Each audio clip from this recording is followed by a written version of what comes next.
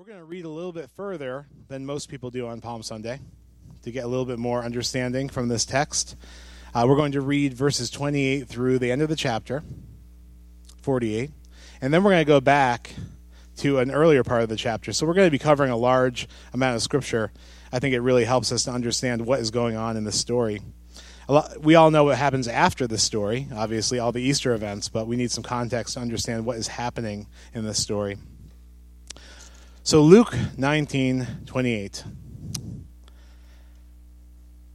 After Jesus had said this, he just kind of shared some things. He went on ahead, going up to Jerusalem. As he approached Bethphage and Bethany, at the hill called the Mount of Olives, he sent two of his disciples, saying to them, "Go to the village ahead of you, and as you enter it, you will find a colt tied there, which no one has ever ridden. Untie it and bring it here. If anyone asks you, 'Why are you untying it?' tell them, 'The Lord needs it.'" Those who were sent ahead went and found it just as he had told them.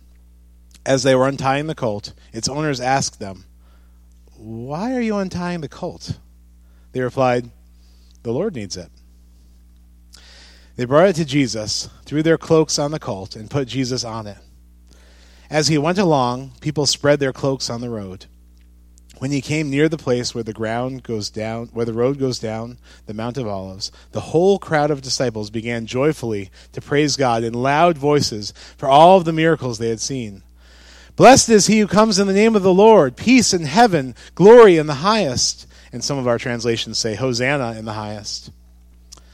Some of the Pharisees and the crowd said to Jesus, "Teacher, rebuke your disciples."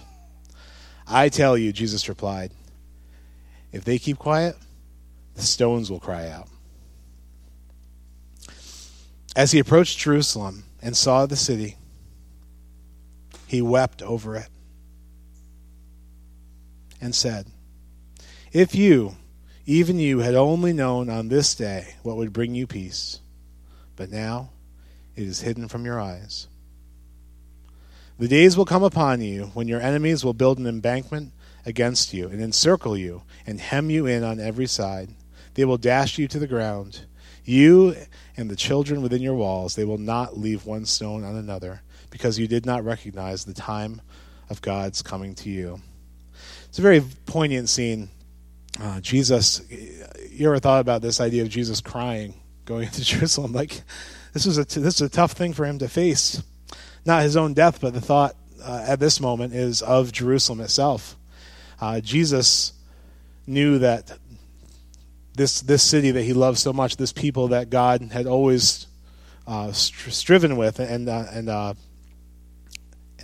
been faithful to, that they had rejected Jesus, who was the one that God sent. And it was very heartbreaking to him to think about that. And Jesus knew, because Jesus knows everything, that in 70 A.D., just 70 years after this, that Jerusalem was going to be sacked by the Romans. The temple was going to be defiled and torn down, so that the historians who write about this say no stone was left on another stone. It was completely wiped out. 1 point something million people killed. And Jesus is just grieving what he knows is coming down the corridor of history.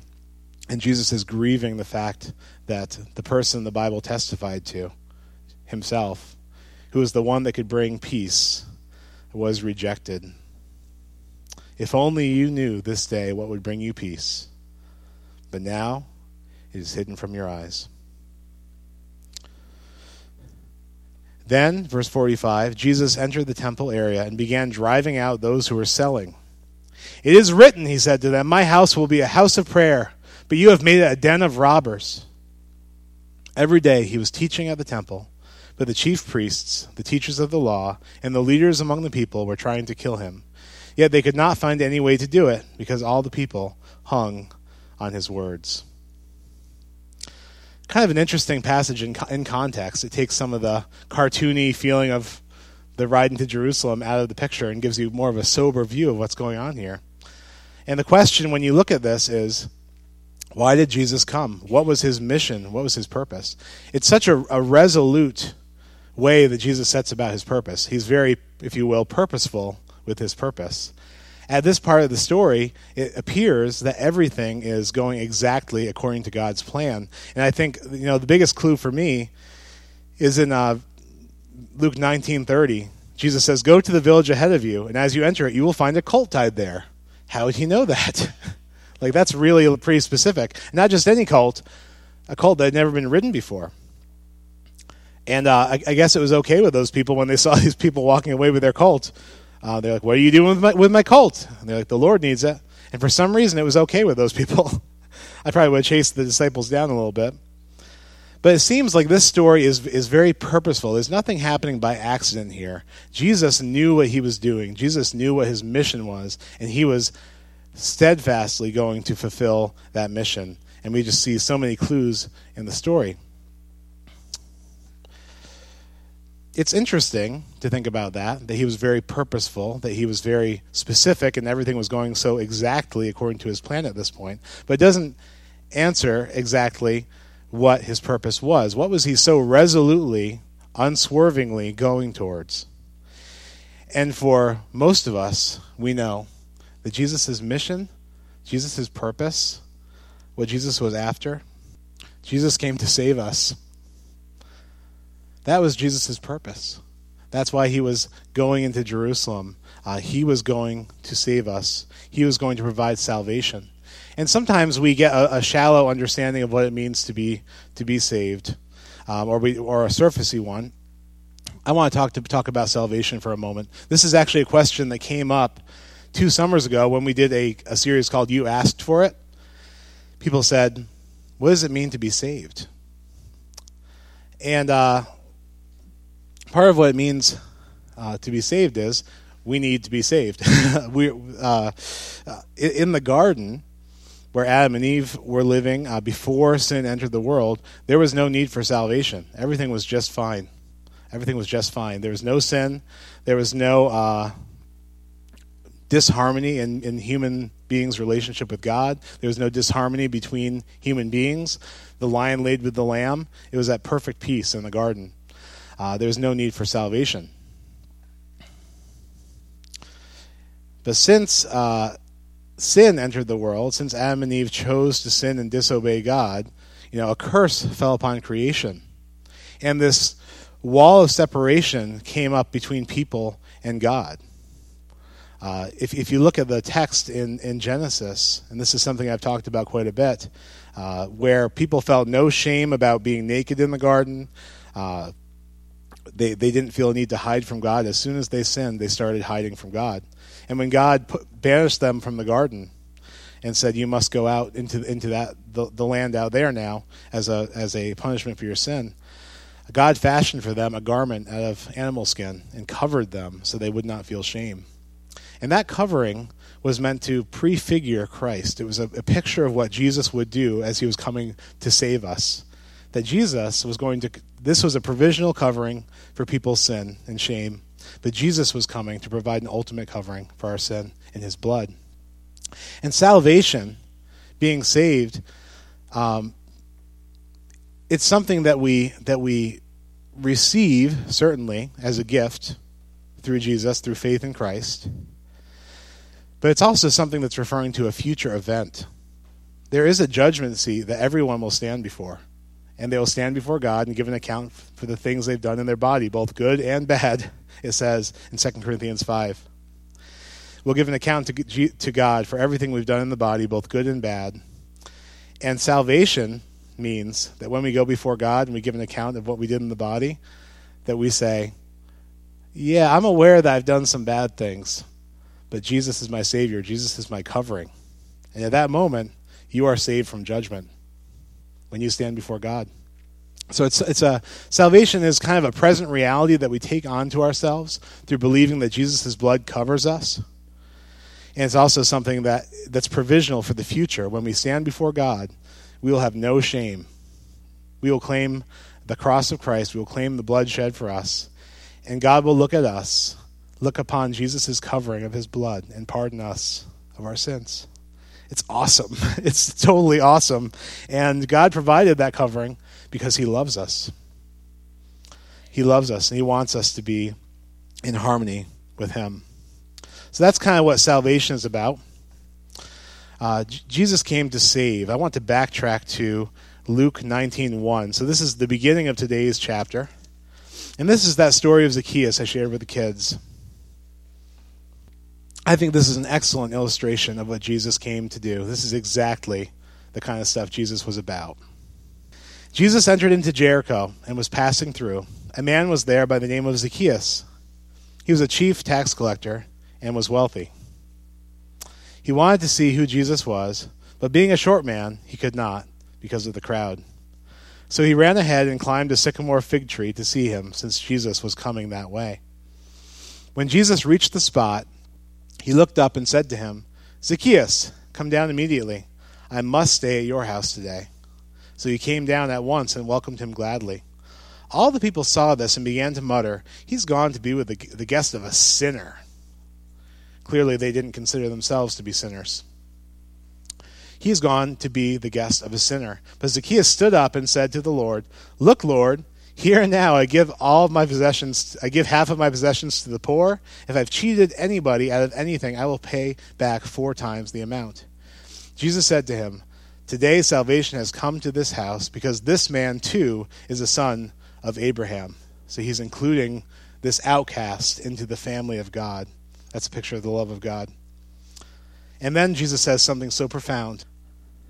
"For the Son of Man came to seek and save what was lost." Jesus came to seek and save what was lost. Jesus came to save us because we are the lost. Jesus came to provide a covering for our sin. That was his purpose. The second little piece of salvation, the second aspect of it, as a subpoint of this one is, Jesus' purpose in dying was to restore to us our purpose for living. I want you to remember this. Salvation is something that we get now that also has future implications. This is something that we get now when we come to Christ. Our purpose for living is restored through Jesus' purpose of dying. What do I mean by that? In the Garden of Eden, going back to that narrative, people were living exactly as God designed them to live. Theologians say phrases like, our purpose is to glorify God and enjoy him forever as human beings. And in the garden, before sin entered the world, people perfectly enjoyed God and glorified him. There was nothing to be an impediment to that. And I want you to think about this. They worked in the garden. We think of work as being this thing we have to do to make ends meet. But they worked in the pre-fall world, and it was good. They enjoyed working. They would work the fields, and crops would spring up. The animals were cooperative and not violent. Our relationship to work was unmarred by sin. One of our purposes for living is to glorify God by working with our hands and do that for his glory. And that was perfect back then. There was also, and if you're married, or you have been married, or if you perhaps have had friends that you've had difficulties with, I want you to think about what a dream it was, the relationship between Adam and Eve. There was no sin in the world. There was perfect understanding between them. There was no brokenness. There was no brokenness between them. There was no selfishness. There was not a placing of one person's needs above the other person's. There was a perfect harmony of a relationship between those two. If you think about it, that's kind of like the family piece of it. The family was not shredded by sin. It was just a perfect situation. They were glorifying God and enjoying him in that context. And no one thought to themselves, "Oh, he's so stupid. Why is he doing that?" Or, "I can't believe she didn't do this." There's none of that garbage in their marriage, you know. It was a marriage that was perfect because it was in perfect relationship with God before sin was in the world. And perhaps the crowning achievement of the garden, the pre-fall world, that really reflects the purpose of living, to glorify God and enjoy him, was that Adam and Eve walked with God in the cool of the day in the garden. They just walked with God. I imagine since Jesus was with God in the beginning, all the world was created through Christ. I imagine, I fill in the blanks with my imagination of Jesus himself walking with Adam and Eve in the garden. You know, pretty awesome, you know. There was nothing coming between human beings and God before sin entered the world. Well, just as much as we need salvation, from judgment for our sins and all that, which Jesus has provided. A portion of Jesus' purpose in dying was to restore our purpose for living.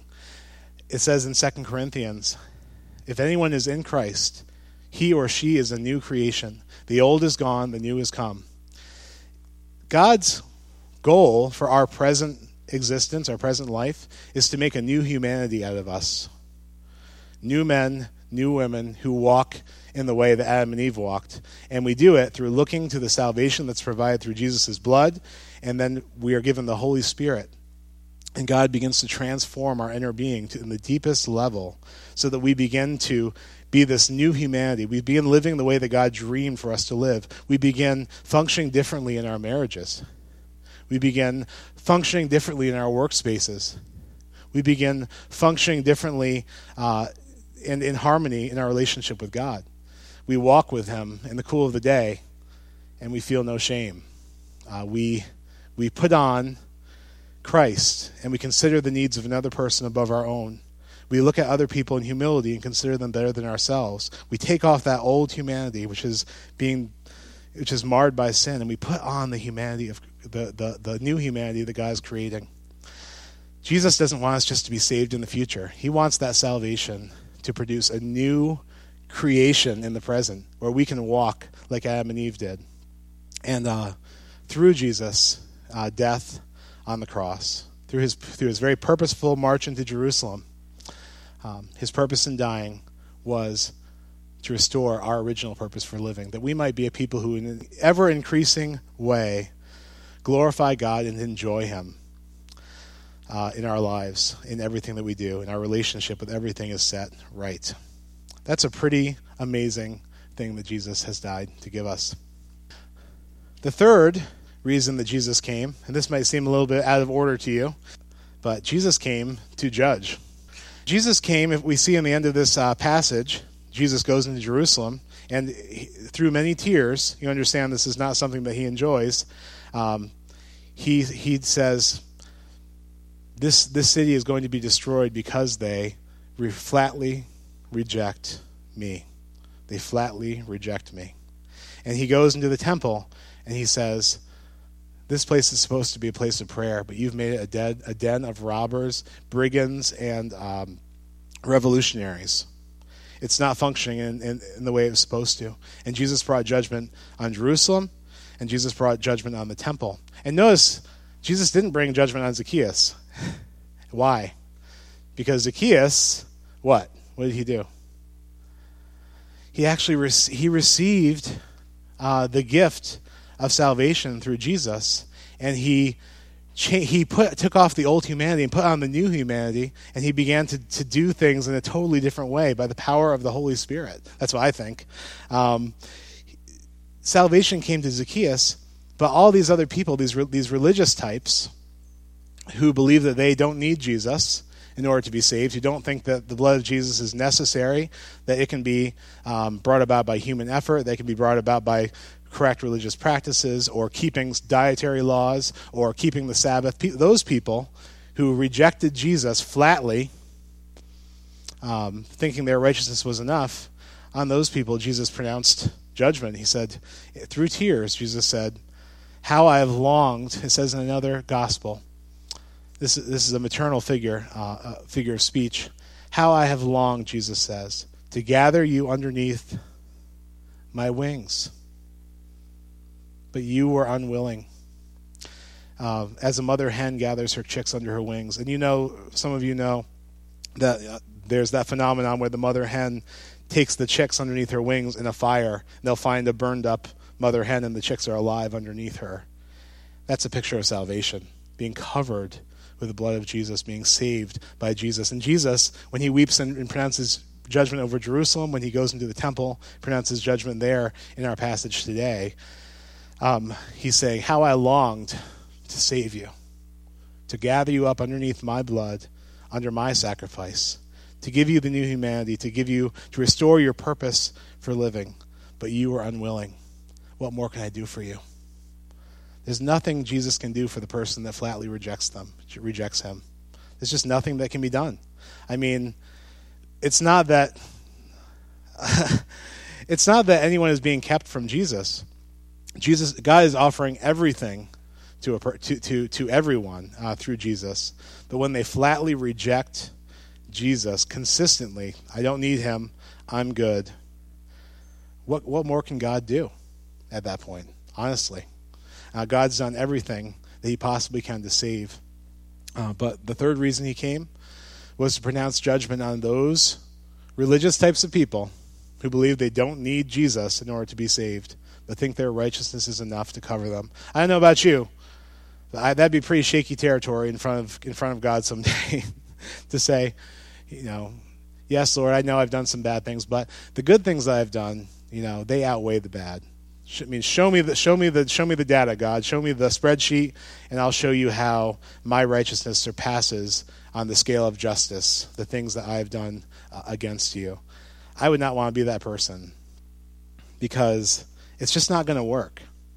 It doesn't work that way. There's only one way to be saved, and that's through looking to Jesus, God's second self, who came as a man, who purposefully marched into Jerusalem so that he could give his life and shed his blood, so that when God looks at a person that's covered in the blood of Jesus, metaphorically speaking, allegorically speaking, it's an image we're using. When God sees someone who trusts in Jesus' sacrifice, he passes over, his judgment passes over that person, and that person is saved. And not only does God do that, but because of God's loving nature, God's real desire, what he's really getting at is the new humanity. He wants people to be transformed like Zacchaeus was transformed. He wants people to receive that gift of grace and then say, I'm just gonna fix stuff because God has so loved me and so affected my life and given me his Holy Spirit. I'm just gonna change everything about how I'm living.